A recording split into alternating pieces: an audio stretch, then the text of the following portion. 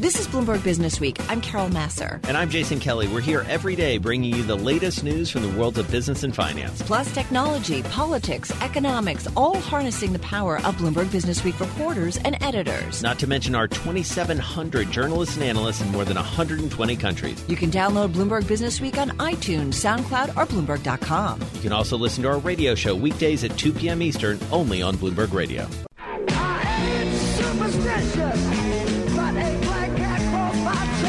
Black Cat. We are talking about Caterpillar today. Kind of a black day. Certainly, if you were trying to be bullish on this name, it's down about 6.7%. Not in the black. No. Very much in the red. Well, yeah, certainly the share price down about 6.7%. Tumbling after disappointing analysts who expected a bit of a boost for its 2018 outlook. Let's get into it with our team. Joe Deaux is metals and mining reporter at Bloomberg News, joining us, along with Karen Ubelhart. She's senior industrials analyst at Bloomberg Intelligence, both in our Bloomberg Interactive Brokers studio. Joe, let me start with you. So Caterpillar, what happened? Well, I think to give some credit over here to Karen, who said all right, before forget all it, you're this, done. Okay. Listen, no matter what these guys do, it almost seems like the market's not going to like it. And so when they came out with their earnings today, they showed slightly higher on revenue, slightly higher on EPS. But of course, they didn't raise their outlook for 2018. Their share buybacks aren't as big as everyone expected, and so they're taking quite a hit. And I spoke to the CFO after their earnings call and said, well, nobody asked you directly, why are you getting penalized so much in the market today, despite saying that things are pretty good at Caterpillar? And he admitted, listen, there is macroeconomic uncertainty out there, and the market is nervous. And while we're not being impacted directly by the things that are out there, we believe that maybe indirectly this might be the case of why we're getting swallowed up in all of it. Huh. But he also said you can't grow that fast forever. Yeah, and he did say a really amazing comment. Yeah, and I said, you said it, right? He said you just can't grow that fast forever, and pointed out when you were looking quarter over quarter for third quarter, we only grew 18% margins or sales versus quarter over quarter. Last third quarter was 25%, and continued to tell me on the call 2017 was very good, and so it's hard to build off that. I just gotta say I kind of love the honesty, but Karen, I am thinking that the PR consultants were like behind him or something, saying no, don't say that. High watermark. Remember high watermark? the former CFO said high watermark. What's going on with Caterpillar? We have been talking about Cat for many years. Some of the bad acquisitions, the money they put out for Bucyrus and so on and so forth. The big kind of being all in on mining. I don't know. Do you think investors have it wrong? And these in the cyclical group, they always anticipate, and this is more than I would have thought for sure. Cat has some very late cycle businesses like mining, like some of the energy related stuff. That's 40% of the company, and it's really just kind of starting to get kicking. What probably will slow is construction. And the other thing, margins are extraordinary, and there's still more to go. But they needed to raise I think if they raised, they still would have been down if they didn't raise enough. It's just that kind of market. People are very worried about the tariffs. It is having an increasingly big impact on cost. Not everybody can get price increases to offset. Mm-hmm. Europe is definitely showing slower signs, although Cat didn't see it, but some companies did see it. So there's just nervousness, Huh. And so, Joe, Karen rightly mentioned tariffs, rightly mentioned this idea that this feels like a broader story. Take us inside the call. Like, what were the questions like in those contexts? Yeah, I think they were just trying to get someone to admit at Caterpillar that you can't just look at Caterpillar in a vacuum. Yeah. And unfortunately, or fortunately, however you bet the company, this is an executive group now that is relatively new, 2 years, and they're really sticking by their guns and to the book. And they said back in their investor conference last September, here's what we expect in terms of revenue, and we're doing all these restylings within the company. And they continue to point out, listen, our backlogs, we're not getting like double order backlogs like we did in the last time that we had a downturn in 2012. Unfortunately, everybody kind of already understood that, and just kind of reiterating these points doesn't really seem to help the case, at least when it comes to trading on the stock. Karen, was there anything in the earnings release that you didn't get answered? It's funny. Not that it matters at all, but there's in their guidance, it really wasn't a raise because there was a 16-cent tax benefit that nobody even talked about. Because given with the stock down this much, it kind of doesn't matter really. Yeah. But that was one question, I think, and I guess China they answered. And then the other question, and I think this was a good question, they kept a dollar spread on the earnings with 1 quarter left. Now, if you do the math, they are going to probably get to the high end of that. Yeah. And you said that, as Joe said, they want to just, they want to set their goal and not be adjusting it all the time. They said, look, and they're right. If they had gone narrowed at 50 cents, people would have said, oh, my God, they lowered the high end of the range. So they couldn't win, so they kept it the same. We have about a minute left here. I like Caterpillar because they do work around the world. They play into sectors that kind of tell us what's going on in the global economy. 15 seconds, Joe. What did you get from Cat in terms of what's going on in the global economy? I think the last point, which I asked him about tariffs, the CFO afterwards, you said $100 to $200 million hit. You only announced $40 million in the third quarter. So that means at least $60 million. They said, yeah. And I said, so are you going to say it could be less than $100 million? They said, no, we're just sticking to, it'll be pretty much the very bottom end, low end of that, which tells you that they're still doing all right, despite the way the market's reacting. Yeah, and a percentage of revenues, it's not that much. Karen, just quickly, 15 seconds. What did you get from Cat about what's going on in the global economy? It looks good. Every region was growing, on the top line. However, I didn't get that feel from 3M, so it kind of matters where you are a little bit. And we didn't get into that, so we'll touch upon that a little bit later on because both stocks are down. And you're right, a different story when it came to 3M. Good luck moving up because moving out. All right, little Billy Joel for your Tuesday, and very on point for our next conversation. That is with Noah Buhayar, finance reporter for Bloomberg, on the phone with us from Seattle, where he lives. He's way out west, but apparently some folks down the coast from you, Noah, starting to move back east, if only a little bit. Tell us what's going on with this, go west young man reversal that we're seeing. Yeah, so my co-author on this story, Prashant Gopal, and I wanted to take a look at what the spillover effects of California's extreme housing shortage was having on other markets. And if you look at it up and down the West Coast, and this would include where I am in Seattle, you're starting to see a bit of a cooling in housing prices. But the places where it's really kicking up are a bit surprising. We're talking about places like Reno in Nevada, Las Vegas, some cities in Arizona, and Boise, where home prices are up about almost 20% over the last year. And what's really driving it is you have this huge influx of people, largely from California, though you are seeing some folks move in from the Seattle area and other higher cost cities. Noah, as you guys point out in your story, we've seen booms and busts before when it comes to California, right? We've seen this cycle before. Is there something different, though, more significant in terms of people leaving the state? Yeah, I mean, we're seeing a large influx. We're seeing these dramatic increases in prices. The other dimension of this, which is really interesting, are the politics. A lot of the folks that I spoke with on the ground in Boise, they were.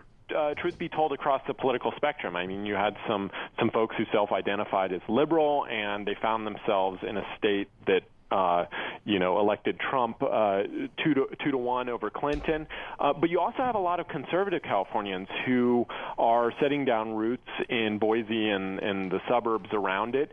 And they told me that, the move was something that they liked. They were around more conservatives. They felt that politics in California had drifted too far to the left.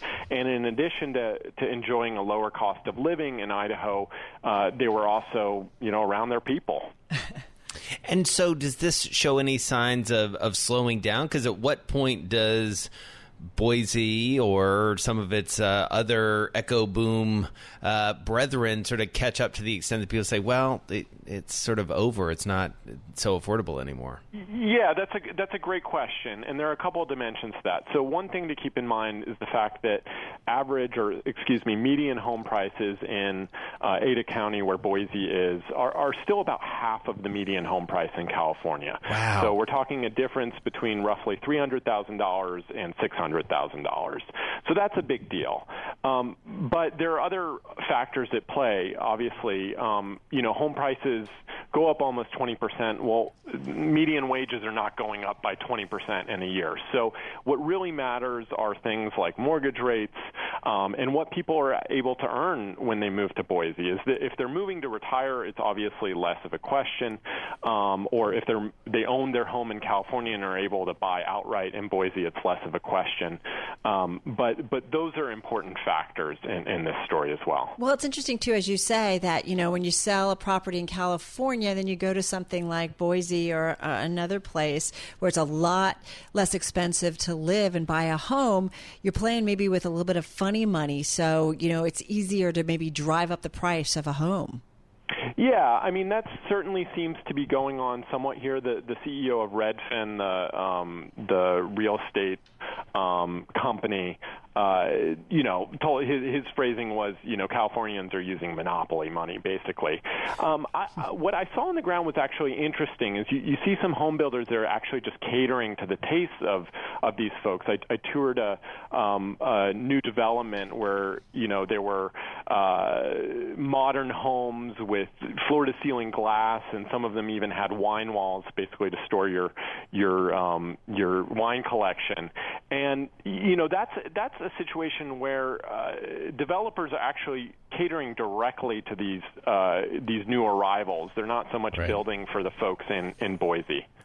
Great stuff. Noah, always good to get your perspective from out west. We'll keep an eye on this new sort of migration, Carol. And you can check out Noah's story. It's in the upcoming issue of Bloomberg Businessweek, already available on Bloomberg.com and on the Bloomberg Terminal. I can see clearly now, the rain is gone. Well, let's see how clearly you can look at the markets and see ahead in terms of what might be down the road. Aaron Kennon is back with us, co-founder, CEO of Clear Harbor Asset Management. Over $600 million in assets under management in our Bloomberg Interactive Broker studio. And who knew he is on the board of the Atlantic Salmon Federation? I was just noticing that. What is that about? It's a wonderful organization. Our goal is to preserve wild runs of Atlantic salmon, which travel from Canada to Greenland and back. And unlike Pacific salmon, they lay their eggs in rivers, and they don't die after doing that. And it's a wonderful species, and when they're healthy, the environment's usually healthy. So I'm part of a wonderful organization there. Are they healthy? Well, there are populations that are healthy, but generally the trend has been downward, and we have many challenges on that front. The acidification of the oceans, aquaculture, regulations that are not friendly to rivers, and the species that we're trying to protect, the salmon. Are you a climate change believer then? Well, I'm a believer in science, and science suggests that the climate is certainly changing and warming, and that we're most likely playing a critical element and role in that process. So yes, I guess I'm not a denier. No, I am curious because it's amazing. Well, and that's a nice segue into a broader conversation about how we think about geopolitics, geoeconomics within a portfolio. And you take a very global view, well beyond the Atlantic, in terms of your portfolio. So during a time when every day, every hour, it seems, we're getting headlines today from John Bolton in Russia talking about another meeting between President Trump and President Putin. We obviously have everything that's been going on in Saudi Arabia. We've got midterm elections coming up 2 weeks from today. How do you feather all that into a cogent investment thesis? Well, it's a great question and something that's challenging to do. We try to remove some of the noise from what's happening. The market's down today, and some can attribute that to geopolitical uncertainty, to the Khashoggi murder, to the fact that Brexit is still a big question mark, to Merkel's decline or a possible loss of power in the near future in Germany after some of the regional elections there, or the Italian woes. But a lot of it is from, I think, a market perspective, outside of Brexit, of course, and the currency and exports and imports and those considerations, has been historically proven to be noise in the long run, not in the short run. The Mexican peso crisis was maybe a bit of a caveat to that, but even 9/11 was ultimately a short-term moment in the market that wasn't pleasant to envision, but certainly we overcame that. At the end of the day, we've had 23 corrections of 5% or more in the market since March of 2009. And I would argue that since September 20th, when the S&P 500 peaked, we have seen global growth trends decline. Even the earnings of this quarter have been strong, but expectations, and we know the market's a discounting mechanism, expectations have generally been trending a bit lower on the future trend of earnings growth. And I think that's really what we're seeing in the market. We're also seeing a Fed that's tightening in the midst of a global slowdown. That's somewhat unheard of for the Fed to tighten in the midst of trends that seem to be downward.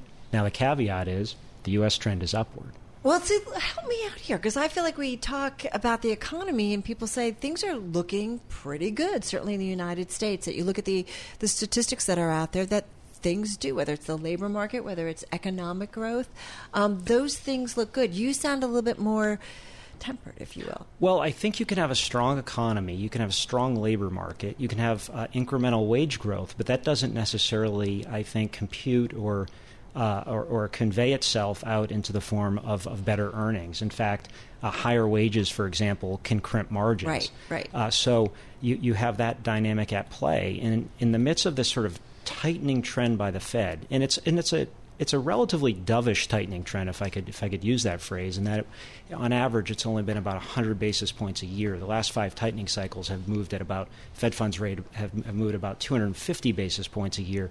So the Fed's aware of the fragility around of their goal of maintaining inflation at bay and growth at bay in the midst of a slightly slower growth profile than one that they would like to see.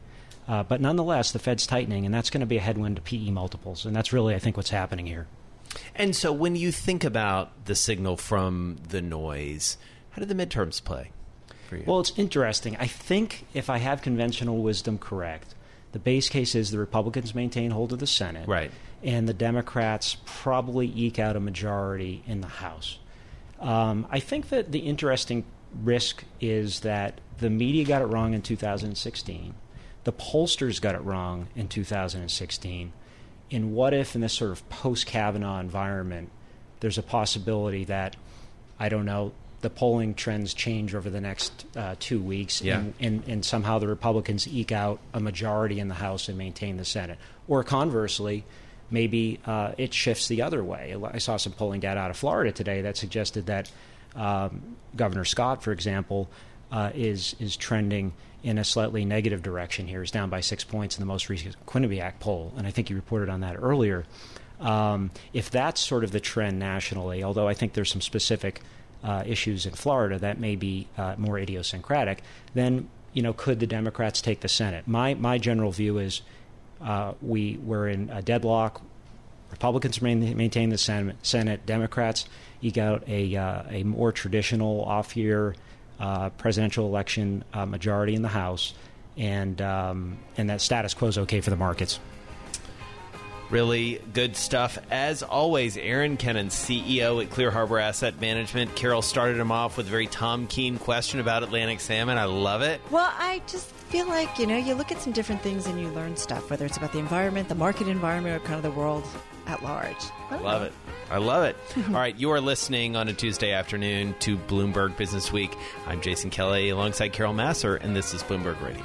Listen, all you want to do is ride around Saturday. All right, well, that intro song is going to make a little more sense in a minute. You know what, Carol? Yes. One of the coolest things about our job is to get to talk to really interesting people, and Alex Rosenblat completely fits that bill. Her new book is out today. We are getting one of the first looks at it. The book is called Uberland, How Algorithms Are Rewriting the Rules of Work. Alex is a researcher at the Data and Society Institute here in New York City. It's her first book. She's here with us in our Bloomberg Interactive Broker studio. So, Alex, set this up for us, because the whole premise plus the reporting of this book is just way cool.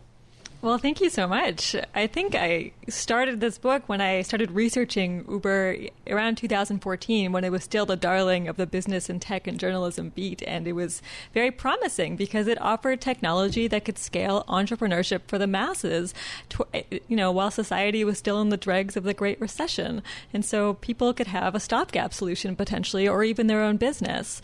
What I found when I started researching Uber through the lens of its drivers across more than 25 cities in the U.S. and Canada over 4 years is that... Wait, say that again.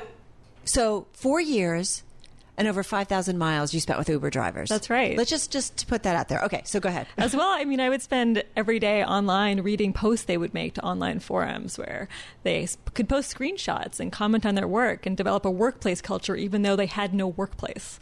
And so what I was watching was that drivers actually had to comply with a lot of rules that Uber scaffolded, except they don't have hundreds of human supervisors telling drivers how to behave on the job. They have algorithmic bosses who enact the rules that Uber sets, from their ride acceptance rates to dispatch policies to the prices that they earn per mile and per minute. And Uber has the power to change all of those at any given time. All right, so what are the implications? Let's cut to the chase here. You have an intimate now look into how this works. You are an ethnographer by training. Your job is to tell us what it all means at this point. So where do we go from here? What does the Uberization of the world look like, especially as it relates to work? I think what we're looking at is a model of algorithmic management that can be potentially adopted across industries. If suddenly you can both create a technical distance between an employer and a worker and sort of sever the ties of a traditional working relationship while also standardizing how workers behave on the job and deliver your services, you've created a hack into, an already fissured employment relationship. And that means that the traditional workplace protections and rights that we expect for workers, they don't exist anymore. Anti-discrimination law at work really only applies, for the most part, to employees, not independent contractors. So this is a good or bad thing? I think it can be both. I think there's trade-offs to be made. It could be that it's actually, a lot of drivers see they like having an algorithmic boss, except when something goes wrong. And so I think there's a lot of ways to improve the model, to improve trust-based customer service that drivers get when something goes wrong. Because it's not just that drivers are workers. Uber's actually argued that they're in fact consumers of this technology, just like passengers. Right. And so all of the protests you see against Uber's working conditions, those seem irrelevant. Well, it's the ultimate actions have consequences, right? So if something goes wrong, a driver gets penalized, right? And vice versa if a driver doesn't like a customer, right? But the algorithm just sees the black and white numbers of what we do. Like, if you ever do one of those surveys, like after a ride, I'm always like, wait a minute, I need something else. And That's I don't. Right. So there's a lot of gray that maybe doesn't get taken into account that could maybe make this even better. Well, the consumer source rating system, where you rate a driver from between 1 and 5 stars at the end of every trip, that actually acts as an enforcer for how drivers are expected to act on the job. An algorithmic manager usually just gives you recommendations and suggestions and nudges, and it can intervene in your behavior at a moment's notice when you brake too harshly or accelerate too quickly. But if you don't behave in the ways that passengers expect you to, they might give you a low rating. And if your rating falls below a certain threshold, like 4.6 out of 5 stars, you're going to be deactivated, a technical word for fired or suspended. All right, so we only have about 45 seconds left, but in that time, tell us your favorite story from the road. What's the story that you came home and you just said, you're not going to believe what happened today? One of the stories I come back to often is actually Nathan, who is a Lyft driver and was considering whether he might be taken advantage of in similar ways to Uber drivers because the systems are so similar. And he was a hobbyist. He gives psychotherapy sessions as a social worker, and he has these patients who have PTSD and serious mental health distress, and he started driving ride hail for the emotional relief of fairly superficial interactions with passengers. And so he's not as dependent on this income as other drivers who need to support their kids, but at the same time, he felt that if he was being treated unfairly, he had a real problem with the system, and he didn't even need the money. And so I think the lesson of Nathan is that you need to ensure that there's fairness and trust. Alex Rosenblat, very cool stuff, researcher at Data and Society Institute. Her book, just out, Uberland, How Algorithms Are Rewriting the Rules of Work. Check it out, everybody. Uberland, very interesting read. You are listening to Bloomberg Businessweek. Carol Massar, Jason Kelly, right here on Bloomberg Radio. I'm driving in my car, Turn on the radio. How about you let me drive? Oh, no. Who's gonna drive you home? Honey, please, I'll do the driving. Drive on. Excuse me, I want to drive. Just drive, baby. It's the question that drives us.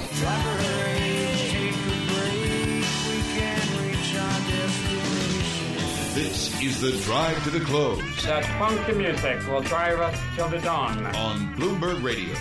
All right, folks, we've got about 8 minutes left in today's trading session. Time for the Drive to the Close. John Buckingham is with us, Chief Investment Officer at Alfrank Asset Management, editor of the Prudent Speculator newsletter, $725 million in assets under management, with us from Laguna Beach, California. I kind of wish I was in Laguna Beach, California right now.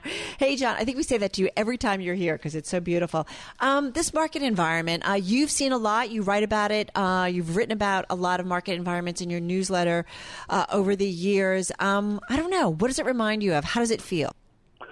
Well, it really feels, normal to have volatility. I know it's scary when you go through it, but, we've been publishing our newsletter for 40 years, and I've been here for 31 years, and we've endured plenty of ups and downs. 24 times we've had declines of more than 12%.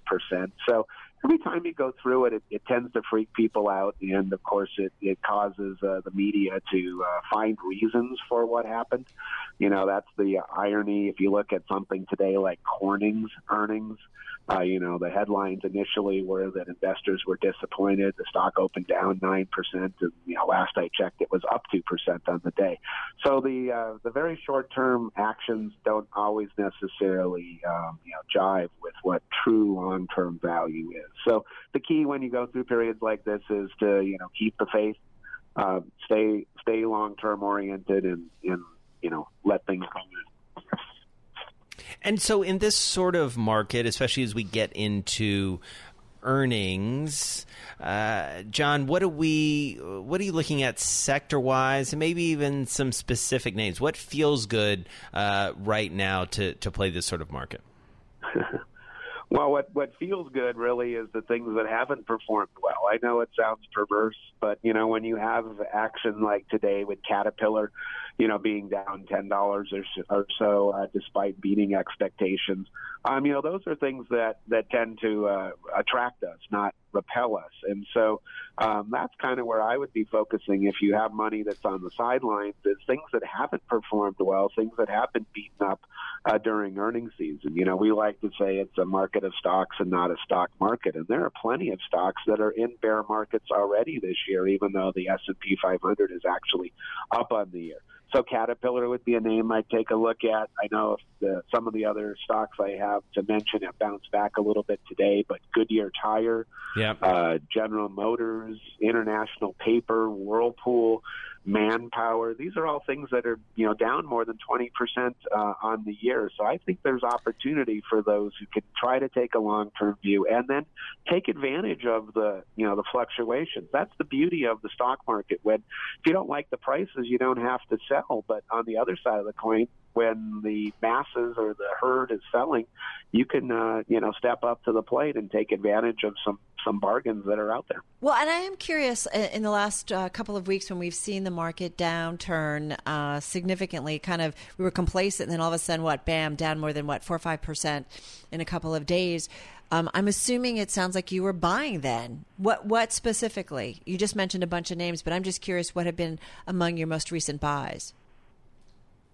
Well, to be candid, we've been pretty much fully invested, all along for 40 some odd years. And, ironically, our newsletter is the top performer over those 40 years because we are trying to outguess the market movement. So I can't tell you what, little positions we've added to here and there because we're still working on some of those. Right. But, we ride through the downturns and the upturns. And the important thing for investors to remember is that, 5% declines, those are normal. They happen on average more than twice a year.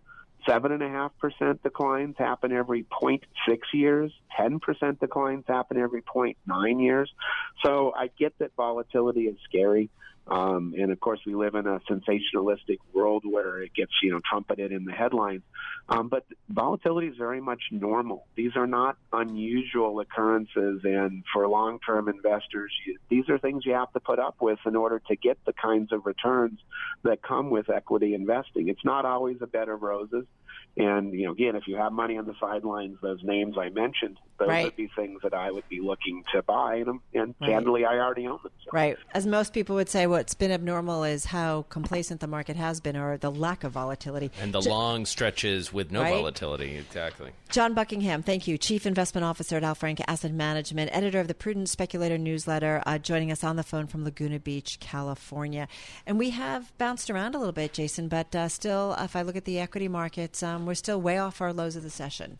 Right. And, it's interesting, hearing from John, I was looking through the latest newsletter and some of his recommendations. And there's some good names in there. Intel was one we didn't get a chance to ask him about that I'm intrigued by. And actually, just on the point of something we were talking about earlier, Verizon as well. Scott Moritz's sort of sanguinicity, if that's a word. It's not. Sanguinicity? Notwithstanding. All right. Thanks for listening to Bloomberg Business Week. You can subscribe to the podcast on iTunes, SoundCloud, or Bloomberg.com. You can also listen to our radio show every weekday at 2 p.m. Eastern, only on Bloomberg Radio.